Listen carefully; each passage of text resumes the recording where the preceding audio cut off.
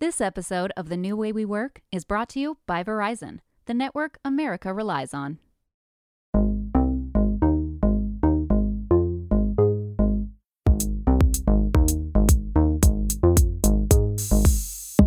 This is The New Way We Work from Fast Company magazine, where we take listeners on a journey through the changing landscape of our work lives and explain exactly what we need to build the future we want. I'm Fast Company Deputy Editor Kate Davis. Amazon, Condé Nast, Apple, Google, Starbucks, Kellogg. It seems like every week there's news of employees at another big company trying to form a union. The share of U.S. workers who belong to a union has fallen by about half since 1983, when 20% of American workers were union members. But there has been a renewed interest in organized labor in the last few years. In fact, as of late last year, pro-union sentiment in the U.S. rose to 68%, the highest it's been since 1965. Also, before we go any further, I should disclose that Fast Company and parent company Mansueto Ventures are represented by Writers Guild of America East. There are a lot of reasons why organized labor is having a moment right now. COVID highlighted the unreasonable working conditions that many employees who were deemed essential were enduring. And amid the great resignation of the last 2 years, employees have started reclaiming power by demanding better wages, safer working conditions, increased benefits, and in many cases, some of the things that we talk about on the show, including pay equity and a commitment to diversity, equity, and inclusion. Joining me to talk about what's behind the new labor movement and what both employees and managers should be thinking about at their workplaces is Kim Kelly. Kim is the author of Fight Like Hell, The Untold History of American Labor. Her writing on labor, class, politics, and culture has appeared in The New Republic, The Washington Post, and The New York Times, and more. Kim, thank you so much for being here. Thanks so much for having me.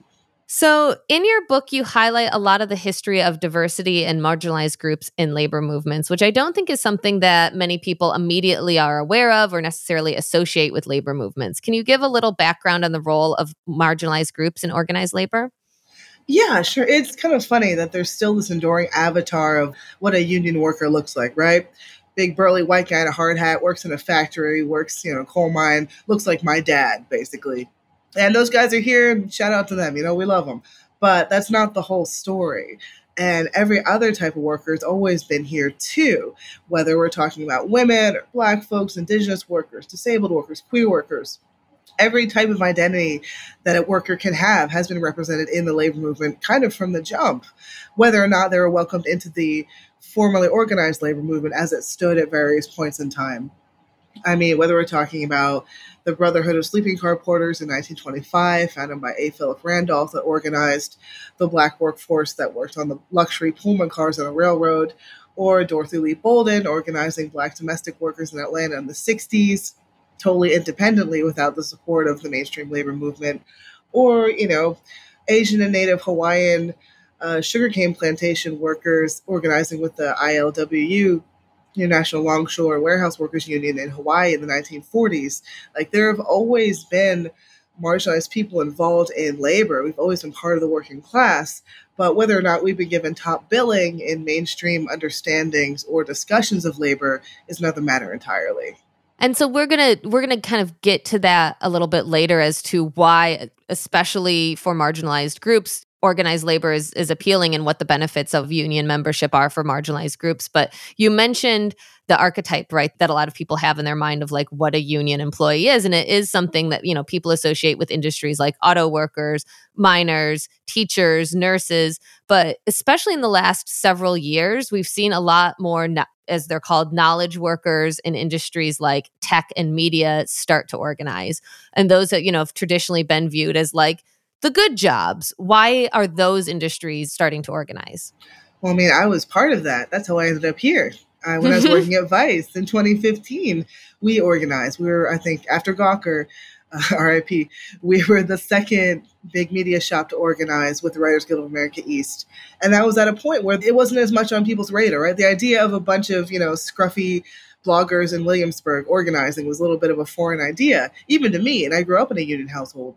But it became quickly apparent as we were talking to our coworkers, talking to organizers, like, oh, we're being exploited too. We're being underpaid too. This isn't fair. We got a raw deal here. A union will help us address those issues and hopefully fix them. And all it really took was that spark, and that got things rolling there. And really, I think that's what we're seeing across these other industries, whether you call them knowledge work or white collar or creative industries, whatever floats your boat. I think people are becoming more cognizant that even if you have a quote unquote cool job or a good job, it's still a job. And a union really is the only mechanism for workers to actually make material change in their workplace when they work collectively, when they're working collectively. And I mean, there's not even that big of a jump when you get down to brass tacks. If, for example, if you think about this ongoing and really incredible wave of organizing among grad students, tons of them joined the United Auto Workers to the point where this storied union founded in like 1935 in the heart of Detroit, like the ultimate blue collar industrial oriented union. I think a full 25% of their members now work in education, work in schools, like they're grad students, they're other types of education worker. And it just shows that when the more traditional labor union movement is willing to adapt and kind of grow with the times, that's how it gets stronger. That's how we bring more people in. And hopefully we continue to see more of that as, you know, as the years and decades go on. I think a lot about I think it's the New Yorker union effort where one of their taglines is you can't eat prestige. And it is kind of, I think for those in media and creative industries and tech jobs too, that a lot of it's like, oh, you're lucky to have this job. You sacrifice, you know, especially I think in media and creative industries, like you sacrifice for this role and you don't need those protections you don't need the paid time off and all of those like guaranteed, you know, sort of things because you're lucky to have this prestigious job, right? And yet, Condé Nast workers are organizing, you know, video game workers are organized with Code CWA and just notched a win at, I think, Raven Quality Assurance. Like, I think people have just kind of woken up to the fact that, yeah, you can't eat prestige. Your landlord doesn't accept cool points or kombucha. You know, when I was working at Vice, I remember one of the, and this was back in 2015 even, I remember one of the tipping points that really helped us push our organizing forward was 2 weeks after we started having these conversations, one of the founders bought a $23 million mansion that was used in the Entourage show. And some of us were making 30 grand a year living in Brooklyn.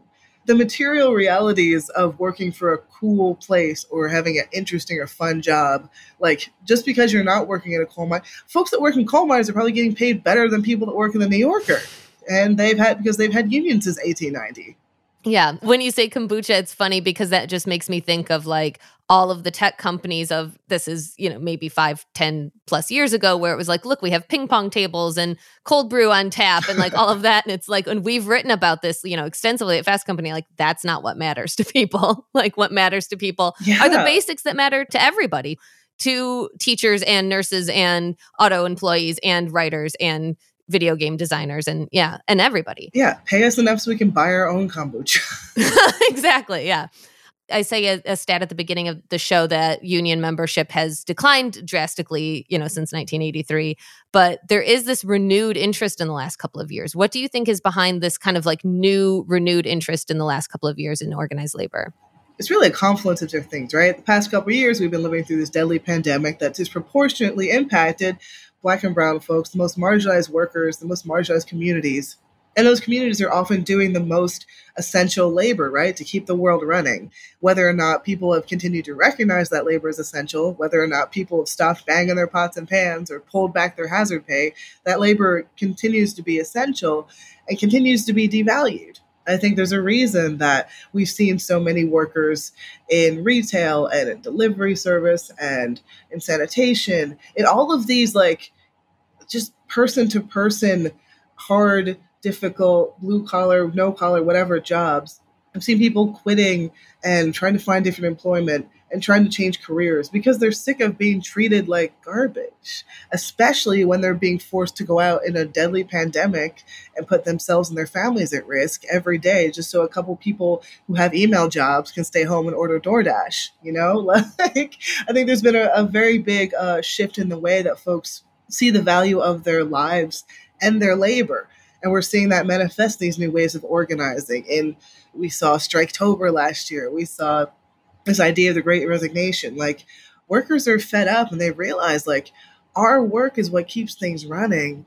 They need us, the people at the top who are signing our paychecks or trying to screw us out of receiving a W-2. Like they can't do anything without us. Maybe we actually have an opportunity here to harness this power And I think there's like a side note, the fact that for a brief moment in time, the government actually helped out normal people for a little while and sent out some stimulus checks, sent out a little bit of relief.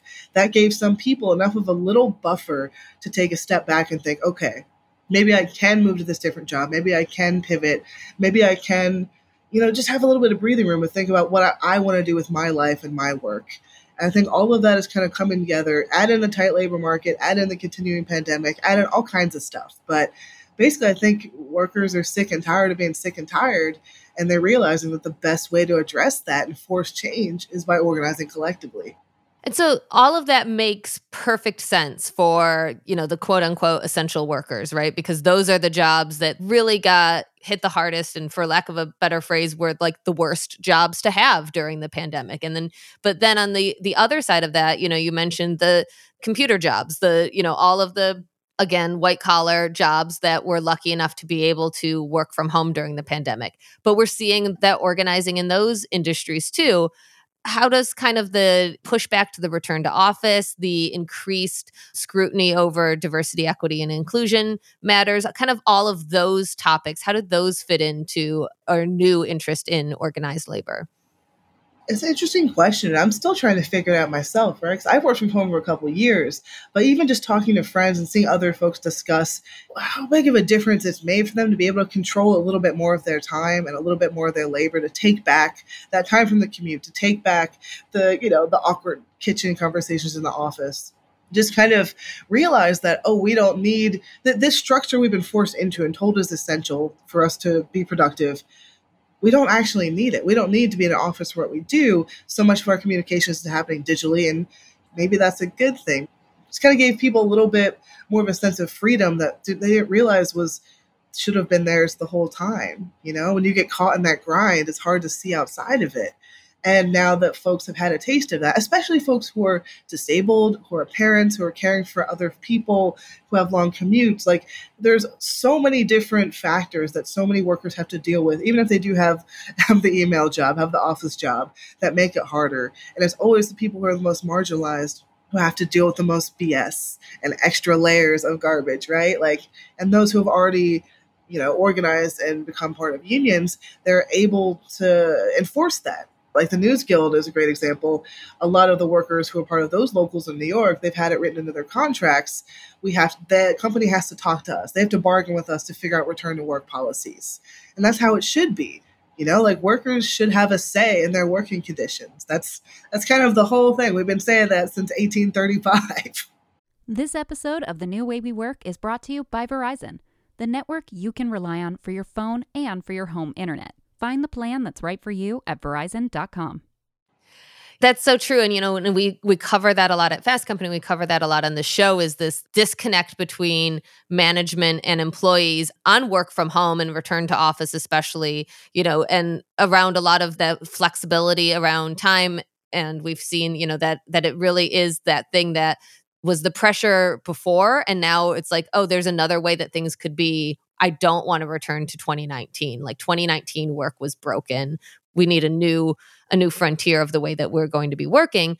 And another thing that I wanted to ask you about is this a generational thing? Like, are we seeing Gen Z or millennials more interested in organizing than Gen X and boomers? Is it appealing more to younger workers than middle-aged or older workers? I think that's very much something that's happening. And it makes total sense, right? Like this generation, like Zoomers and my generation, millennials, I mean, we were born into a world where the gap between the haves and the have-nots is just insurmountable, right? Climate crisis, world's on fire, student debt is crushing everyone, there's no healthcare, the political machine is broken, like the rise of fascism has consumed the past 5 years of my life and everyone else's. Like, it's not a good scene. And I think especially as younger generation are entering the workforce, so many of them have already become really attuned to these political and social and cultural issues. They've already been interested in issues of justice. Like they've grown up around the uprisings around George Floyd's murder. They've grown up with Black Lives Matter being an established, movement. Like it's not new to them, the idea like, you need to fight for what you need to make things better. And I think as more of these younger folks are entering the workforce, they're seeing, oh, well, we need to take this energy into the office or into the, the job site because this is broken too. And I mean, even just the rise of things like labor Twitter and labor TikTok, and the fact that there are like Gen Z people on Twitter who are like organizing to screw up Amazon's Union Buster job applications, or the astounding wave of vitriol that will meet any Union Buster on Twitter, on social media, when they do something ugly. Like, I think that this current generation, and hopefully my generation too, are just realizing how much power we really have, and they haven't necessarily been subjected to the amount of anti-union propaganda that I think our parents had to deal with, especially those who were active during the early 80s after Reagan broke the PATCO strike and shifted the balance of power and interaction between capital and labor. Like, it's been a slow decline, it's been a steady decline, but the kids coming up now, like, they don't, I mean, unless they have read about it, and shout out to them, right? But they don't necessarily know about all of the downward spiral that so many older folks have seen the labor movement have to suffer through. As far as they're concerned, oh, we can unionize and make some stuff happen. Cool, let's do it. I mean, there's a reason that so many of the Starbucks baristas leading the charge on that organizing wave are like 19, 20, like way younger than me. And it's just really cool to see because unions are cool. They've always been cool, but they're like pretty cool again. I mean, and that's reflected in the fact that, 62 or 68% of Americans are pro-union now. I think that number's even higher, like in the 70s for 18 to 35. Like, there's been a shift, like whether it's generational, whether it's just, being in the right place at the right time. Like, we're gearing up for a hot union summer. So what are some misconceptions that people have about unions?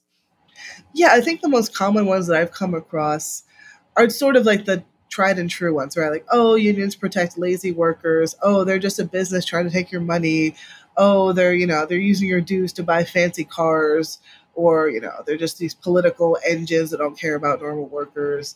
Or it's just, shades of Fat Tony from The Simpsons. Yeah, there's definitely, I think, like one of the tropes you hear a lot is corrupt union bosses, right? Like, it's just a scam and they're going to take your money. Right. And there's historical precedent for that. Like, unions are not a monolith, and the labor movement's not a monolith. There's been a lot of messed up people who've been part of this movement throughout the years, like the Teamsters alone have had there's a whole movie about them, right?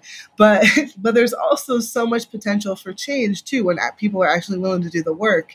I mean, the fact that the head of the Teamsters now, Sean O'Brien, came in as a result of the Teamsters for a Democratic Union slate, like this progressive reform slate, like, that's the big deal. He was just meeting with Chris Smalls from the Amazon Labor Union the other day. Like, just because there have been dark spots in organized labor's history and bad actors and ugly moments in labor's history doesn't mean that you can discount all the good it's done. For the patriotic folks among us, it's like, well, are you going to throw away the entire history of the U.S. just because of all the many, many, many ugly, terrible parts of that history?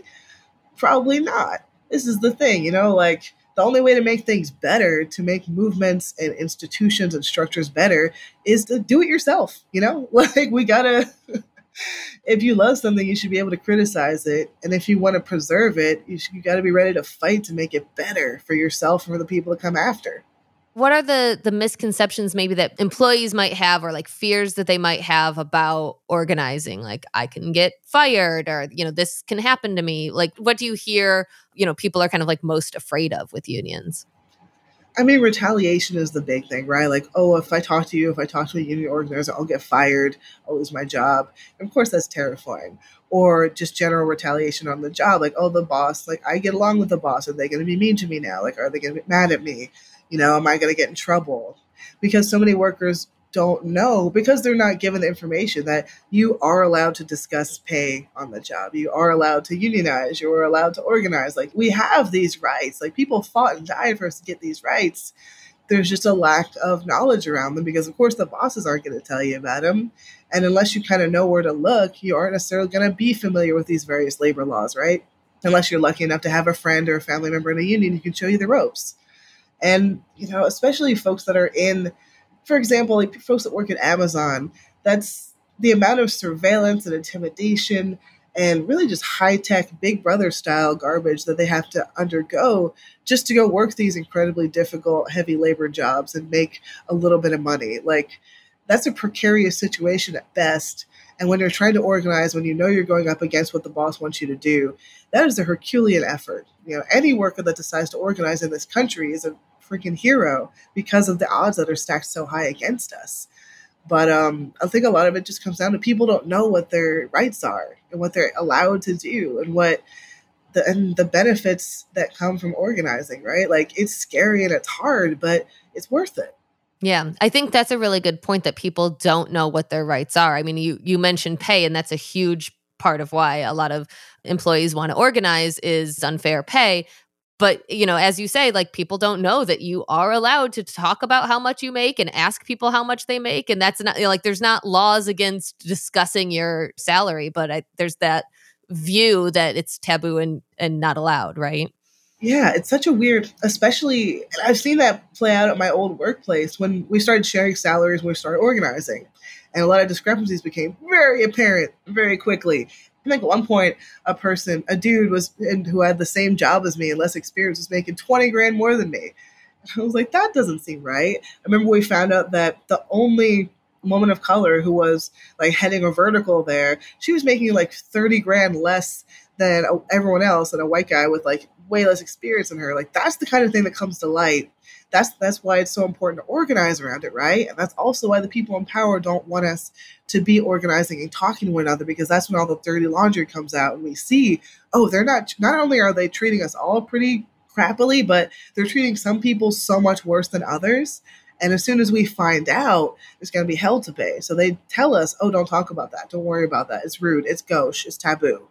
Now, there's a reason they don't want you to talk about it. Or you hear a lot of like, oh, well, there's other factors as to why, and which is true. There certainly is a range within any position, based on experience and education and those sorts of things. But there is a need for some sort of transparency. A lot of union contracts obviously have salary floors for each position, like those sorts of things, so that there's room for people to make more or less within a position, but that it's codified and transparent. That's the thing about having a union contract. It's a legal document that lays out all of these like rules and regulations and stipulations. Like, it's just, one thing that I've seen people say too is like, oh, well, I get along with my boss. I get treated really well at work. It's like we have benefits. Like, we're cool. It's like, yeah. But what happens if your company gets bought? What happens if your boss has a change of heart? What happens if something shifts in their economic situation? Like, all that could go away at the blink of an eye unless you have it down on paper. You need that piece of paper to codify and just protect everything you like about your job. Like, that's great. Good for you. Get it in writing, because you can't trust these guys. But that's a really good point too, because I think that is a misconception that you have to have a hostile work environment to want to form a union, right? Fast Company is represented by Writers Guild of America East, as is our parent company, Mansueto Ventures, and our sister publication, Inc. And we did not have a hostile work environment. The employees didn't organize because they were unhappy. It was to get some of these things in writing, as you say. And you can have a boss that you love and a position that you love. But as you say, what if your company gets bought? What if your manager leaves? It's just kind of having those things in writing that maybe your manager might not always have control over. So it's not just down to the goodwill between two people. Yeah, I mean, you don't have to be ready to march out and fight the next Battle of Blair Mountain against your boss to want to have some things down in writing, Like, it's like having a friend who's your roommate. Get something down on paper, just in case something gets weird, Yeah, you still have a lease, even though, yeah, exactly. That's a great analogy. I'm wondering, what does it look like on the other side of the table? So, there's been some pretty well publicized pushback from companies like Amazon and Starbucks and Apple in the last couple of years. If there's a larger and this kind of gets to like, the answer might be no, not necessarily. Like, if there's a larger pro-union sentiment from a worker standpoint, is there usually, or does that sometimes conversely mean that there's a larger anti-union sentiment from the management standpoint? Well, of course. I mean, that's the rub of it, right? any bit of power that the workers take back, they're taking away from the people at the top. But we've seen that play out with Amazon and their incredibly robust union busting efforts. We're seeing that play out with Starbucks right now. It's kind of wild to see, like, especially these big public facing, nominally progressive companies that, they donate to good causes and they talk about sustainability and about how they want to connect the world.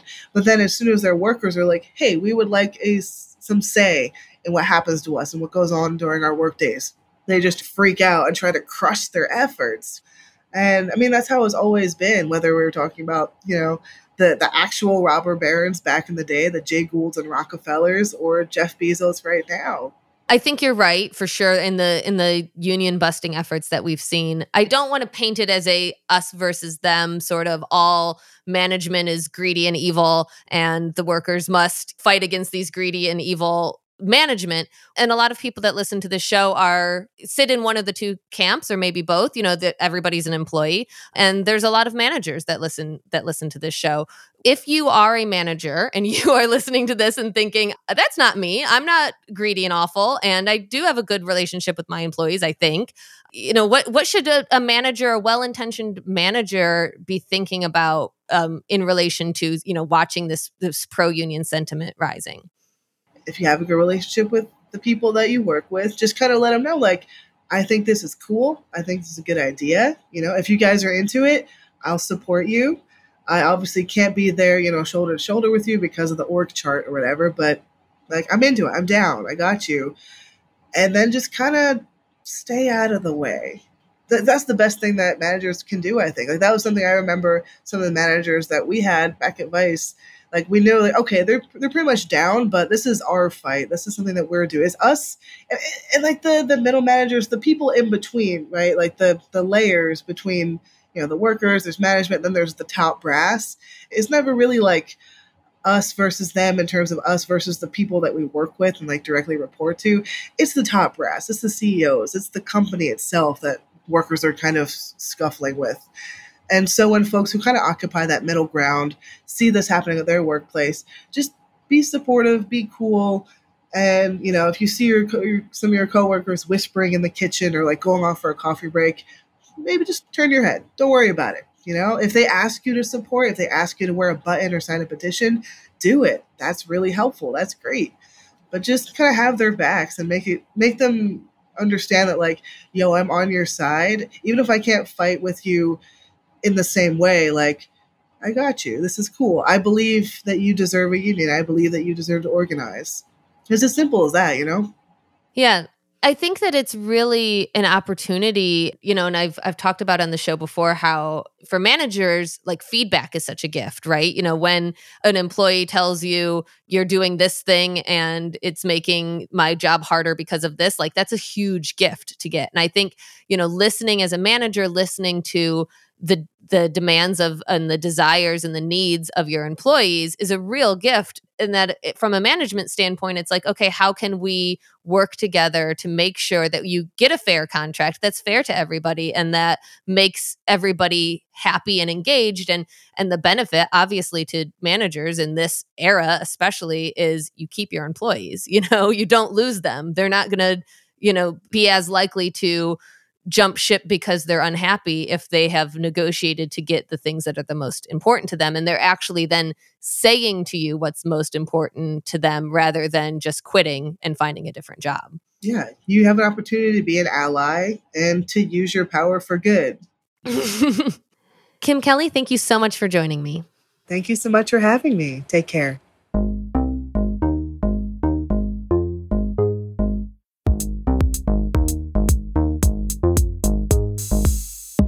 And that's all for this episode. If you're a new listener, be sure to subscribe to The New Way We Work wherever you listen. And if you like this episode, leave us a rating and review on Apple Podcasts.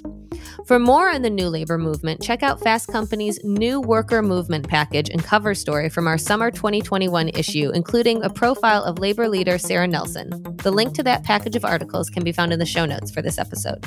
And we want to hear from you. Do you belong to a union? Is your workplace considering organizing?